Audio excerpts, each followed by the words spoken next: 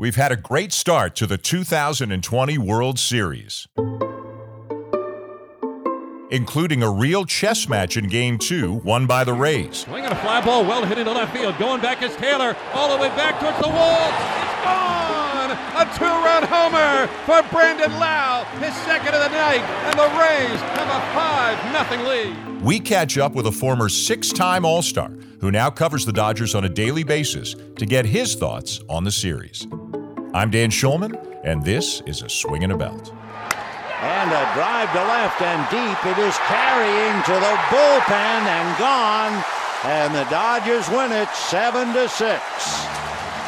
And finally, after tying it in the 8th, Nomar wins it in the 9th. And that, of course, would be our play of the game. Kind of a low... Nomar Garciaparra broke into the big leagues in 1996 with the Red Sox, and by the time he was done, he had won Rookie of the Year, 2 batting titles, and had compiled a .313 lifetime average. Nomar is now part of the Dodgers TV pre- and post-game shows for SportsNet LA, so he is on top of the Dodgers. How are you, my friend?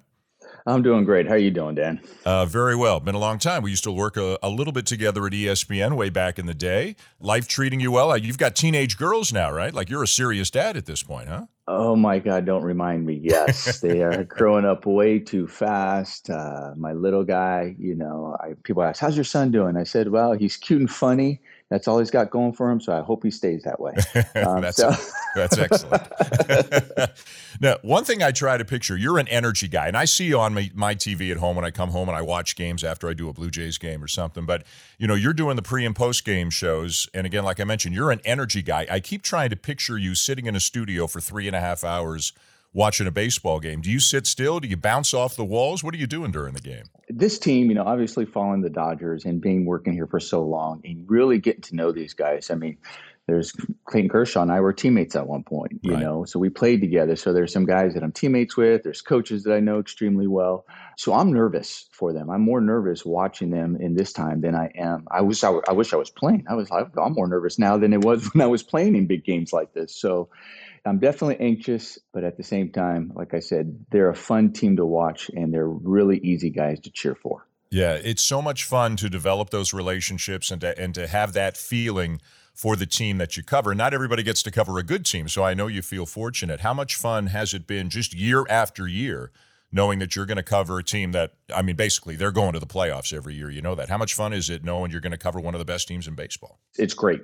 Since I joined the SportsNet LA team, the Dodgers have won the division every time. We've been that lucky. We look at each other every time we go to work, after a grind of a season, as you know, after playing it and then still working it, it's still a marathon season and a grind for everyone who's involved. But we're like, gosh, how lucky are we? Mm-hmm. The expectations to be in the postseason on a regular basis. We also don't take it for granted. We work in the same studio with the Lakers. Now, granted, the Lakers just won the title, but you look over the last few years, they were struggling. They had some tough seasons. And so we know those guys too. And they're like, yeah, you guys are going to the playoffs. Yeah.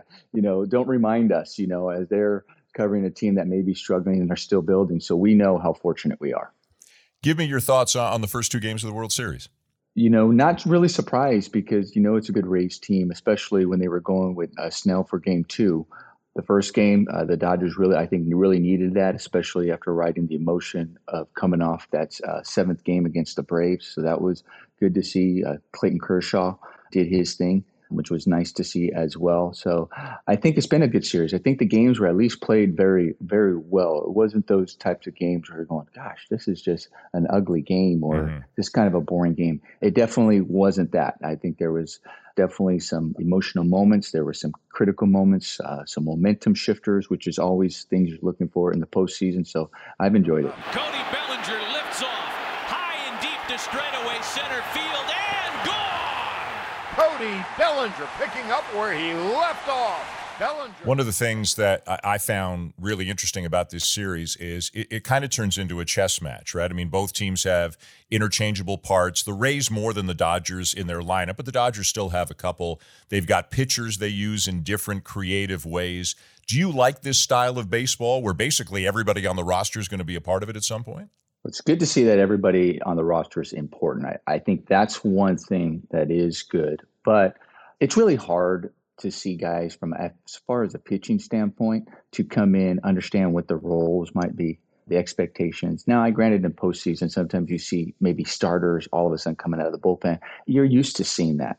But I think some of these guys out of the bullpen, the expectation to have 8 guys beyond their game, I think it's really hard to expect that. And sometimes I think it puts more pressure on the manager. But at the same time, we also got to understand it's not the manager anymore. Right. It really isn't. Unfortunately, just the manager has to answer the question. But a lot of times it's not the manager. This is already all planned out. It's like almost every scenario is planned out. And here's the percentages that you're supposed to play. So I think when I look at it that way, too, that's what I don't like. It's sometimes you miss what we all may be seeing and pulling our hair out. And whether you leave a guy in, whether you don't leave a guy in, or aren't you recognizing this at that moment?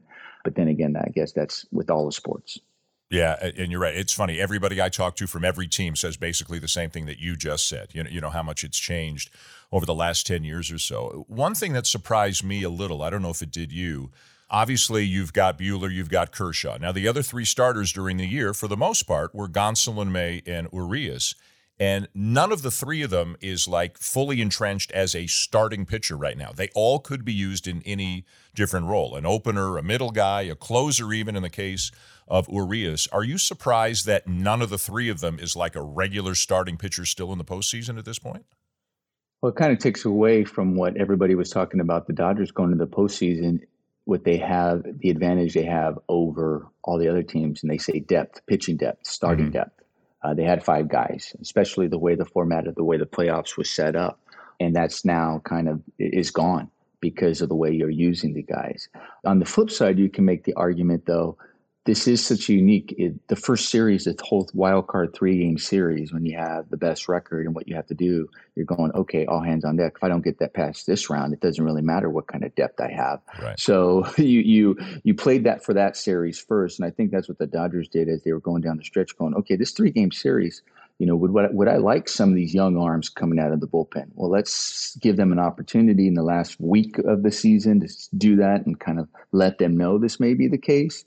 Not enough time, but that's what they did. And then they had to win those 3 games. And then you go to a 5-game series and the same thing. So, yeah, I think it takes away from that, from what they had, the advantage. And especially we're seeing it now, and it put them in this situation in game 2. But that's this day and age of the game. Right. They're looking at, they're figuring out, they're trying to say, well, let's just play the percentages. It's no longer the field, and see maybe some guys' success, how they come out as a starters compared to reliever. They just think it's easy. Hey, I need you for outs, and that's all that matters, and go figure it out and throw you out there. Yep. You mentioned you were a teammate of Clayton Kershaw. When people would ask me before the series about Kershaw's legacy and the narrative and the October thing, which I'm sure you've been asked about 1 billion times, I would say, first of all, I don't subscribe to the narrative that he can't get it done in October or whatever the case is. I mean, he's been too good and too important to baseball for me to go there. And I always said the same thing to people. I don't care who wins the series because I'm neutral, calling the games for ESPN Radio, but I really hope Clayton Kershaw pitches well because he deserves to have this narrative go away. How happy were you for him to see him pitch like he did in Game 1? I wasn't happy for him. I was happy for the Dodgers because this narrative that is very unfair and unjustified because so many, I think now in the world, it's always about the negative. And all of a sudden we push away from the positive. And I think what people don't look at and really need to look at Clayton Kershaw, he's thrown in 36 postseason games. 36. He's started in 29, and right now his record's 12-12. Don't get me wrong; he has had his struggles. He'd be the first one to admit it. He has had his struggles in the postseason, in certain postseason games. But then we overlook all the gems that he throws. For example, I mean, I can just go this year. The toughest series for the Dodgers and for any team was a 3-game series. Everybody was talking about this 3-game wild card series. You can be out in an instant. It was really unfair, especially the teams that finished at the top of their division or what Major League Baseball decided in that respect. Yeah. So Game 1 is the most important one, and all he did was go 8 innings of shutout baseball against the Brewers and have 13 strikeouts. But that's a big game, probably one of the most high-pressure games, and yet we sweep that under the rug about Clayton Kershaw's narrative and legacy. Can't give Clayton Kershaw another out. They did, and then it's a 1 pitch and a strikeout. Clayton Kershaw will walk off the mound with 13 strikeouts. Then you think about what his very first game in the World Series he ever pitched. His very first game of the World Series was against the Houston Astros. All he did was go 7, strike out 11, and allow 1 earned run. Flies one into center, back a few. Taylor and Kershaw is through 7 dominant innings.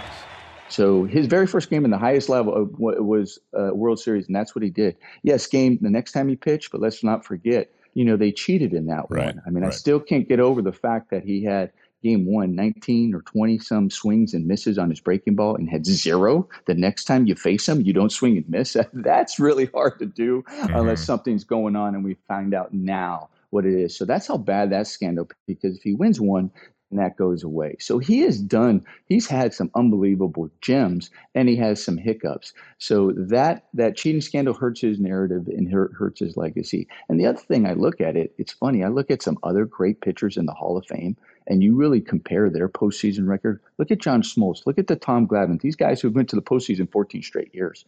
And yet they only won one time. That's it. One time. What happened to all the other times? And some of them, their numbers aren't really much better and sometimes worse than what Clayton Kershaw has done. So I think it's unfair. It's unjustified because of what he not only means to the game, what he's meant to the Dodgers, how great he's been for so long as well. So yes, I do hope he does it. I do hope he pulls this off, but I never go there just because I look at those other times because there's no way anybody gets there without him. Couldn't agree with you more. I think he deserves better than he's gotten, and I was really happy to see him pitch as well as he did in Game 1. Pitch on the way, swing and a miss. Great down and in slider there from Kershaw, and he has it rolling right now. I want to ask you about Cody Bellinger. I love watching Cody Bellinger hit. Whether he hits one 9 miles or whether he strikes out, it's going to be entertaining because I have never seen a guy swing a bat like that, swing a bat that hard. Have you just messing around in the studio or at home, and I know he's a left-handed batter, you are a right-handed batter, but have you ever tried just to mimic his swing just to see what it would feel like? I'm nearly 50 years old, Dan. If I tried to do that, are you kidding me? I'd be back in the training room where I spent a lot of time anyway in my career. I don't need to go back there for that long. Every time I swing, my back hurts. My obliques hurt. Everything hurts to look at it. It's so violent. It's so fierce. No, I don't wish to try that. If I try that on the golf course, I'm back at the clubhouse putting ice on something. So that's a fair point, but it is something else to watch. All right, I'll give you an easier one. What do you like best about Mookie Betts now that you've watched him on a daily basis for a season? That he can change a game in so many ways. Mookie Betts, the first batter that Fleming faces, and Betts sends a fly ball to right field. It's pretty well hit. It's carrying. It's gone. Opposite field home run, Mookie Betts. Cody Bellinger, we just talked about his swing. Yes, but he can also change it with his defense. But Mookie Betts changes it with his defense, with his legs. Gosh, the way he helps his teammate, just everything, the whole package. We always hear about 5-tool players, and we go, okay, this guy has 5 tools. But are all 5 tools really off the charts, world class? Maybe 4 of the 5. He's just good at this other one. No, he's off the charts on seriously all 5 of those, and that's what's so impressive. And I knew, how good of a player he was. Dodger fans, obviously, you hear about Mookie, but you really don't see it. But when you get to see it daily now, they're like, now we know what they were talking about. Now we know why they signed him. Now we know why they signed him for the long-term contract. What he brings to the game is what this game needs. And every fan should have the luxury of watching him and enjoy what he does. Yeah, and as good a person as he is a player, too, right? Like a great ambassador for the sport as well. So he really is. Yeah. It's been 32 years since the Dodgers won the World Series. It's a really strange year, this COVID-shortened season. If the Dodgers win it this year, do you think it would mean as much to Dodger fans as if it were a normal year? Absolutely. Absolutely. You know what I'm really thrilled about? There was one thing I was really nervous about during this shortened season, aside from it not finishing, aside from it not being finished. Yeah. But I was worried about that. When we got to the World Series, we would have possibly 2 teams or one of the teams where if they won, they would put this asterisk or there's big narrative. Yeah, but it was a short season. Just because going into the seasons, they probably weren't one of the favorite teams. Let's take the Padres. The Padres weren't favored. We know they're young. We know they're talented. But if you get hot and you got hot at the right time, you can carry this through and win a World Series. People would probably, but it was only 60 games. They're not going to say that about the Dodgers. The Dodgers go out there and win. They're like, yeah, but they were in there. They were supposed to win. They're supposed to be there. This, whether it was 162 or 60, they were supposed to. The Rays, the same thing. People coming in, I know they talk about the Yankees in the East, but we also know the Rays, how talented the pitching staff. You say whether it hold up 162 games or not. They've shown that they can, and they also deserve to be there. So that's what I really like about the two teams that are in there. Both of these, if either one of these teams win, I know I won't be. I know people want to do that because once again we talk about how people just want to be negative. But I think both these teams definitely will be World Series champions and delivering. So without any asterisk, say, hey, they deserve it. Last question, off topic. Over the last couple of years, Bo Bichette has broken in with the Toronto Blue Jays, and friends of mine who broadcast for other teams. When you have a series against another team, you trade information, you call up your buddies, and they say to me, tell me about Bo. And one thing I've said a few times is, he kind of reminds me of Nomar. I mean, he's a right-hand hitting shortstop, not the biggest guy in the world, but barrels up everything. The ball flies off his bat, aggressive hitter. To my untrained eye, I see some similarities. How much have you seen of Bo Bichette? How much do you like him? And are you okay with me making this comparison when people ask from now on? Well, first of all, if you make the comparison, I'm honored. I'm the one who's honored. So thank you if you make that comparison to me with him. I love him. He's unbelievable. 1-0 on the way, and Bichette lifts a fly ball deep left center field, and he's hit it out. Bo Bichette on the second pitch that he sees takes Clayton Kershaw deep. He's dynamic. He's fun. He's energetic. Playing shortstop. People always talk about me and my bat, right? They're like, oh, what you did at the plate.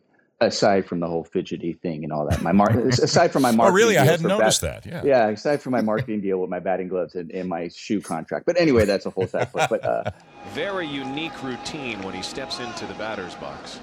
Tightens his glove up, wristbands. There's the feet. Did a little two-step. I always find I'm proud of seeing guys in the middle infield who take pride on both sides and are impactful on both sides. It's not just the offensive side. Sometimes when you're so good offensively and can hit in the middle of the lineup, they overlook that you play a premier position and have to go play defense and how important that position is. But then be extremely effective and good defensively as well, or else they're not going to play you there. They'll just say, okay, we like your bat, we can move you somewhere else. I love watching Bo, that he takes pride on both sides because what he does defensively is great, and then what he does from the offensive side, to be able to put a guy in a bat like that at any part of the lineup, that's really what you need and what you see and what I love seeing about hitters. And I'm also just happy for him because I used to see him running around in the locker room, as well when I played with his dad and everything, and seeing, I can't believe how far I was like, oh my gosh, look at Bo now. And it was great when he came to the Dodgers and I saw him, and just to give him like a hug and like, oh my God, I'm so proud of you and what you've done. So I am following him. I'm watching what he's doing. I'm so thrilled for all his success. And like I said, if you compare me to him, thank you. I appreciate that. All right, I'm on the right track. Well, he's fun to watch. You were extraordinarily fun to watch, and I really appreciate you doing this. Enjoy the rest of the World Series, and hope you and your family are doing as well as you can do during these complicated times. Stay safe out there. You as well, Dan. Always great to talk to you. You take care. Our thanks to Nomar Garciaparra, a terrific player back in the day, and a guy I worked with a little bit as ESPN, as I mentioned, a lot of fun to work with, and does a great job covering the Dodgers on their pre- and post-game shows on SportsNet LA. Locked in on the series. Great World Series so far. Game 3 is coming up, 1-1 between the Dodgers and the Rays. What a next few days it should be. Thanks for listening, as always. This episode of A Swing and a Belt, produced by Christian Ryan. Until next time, I'm Dan Schulman.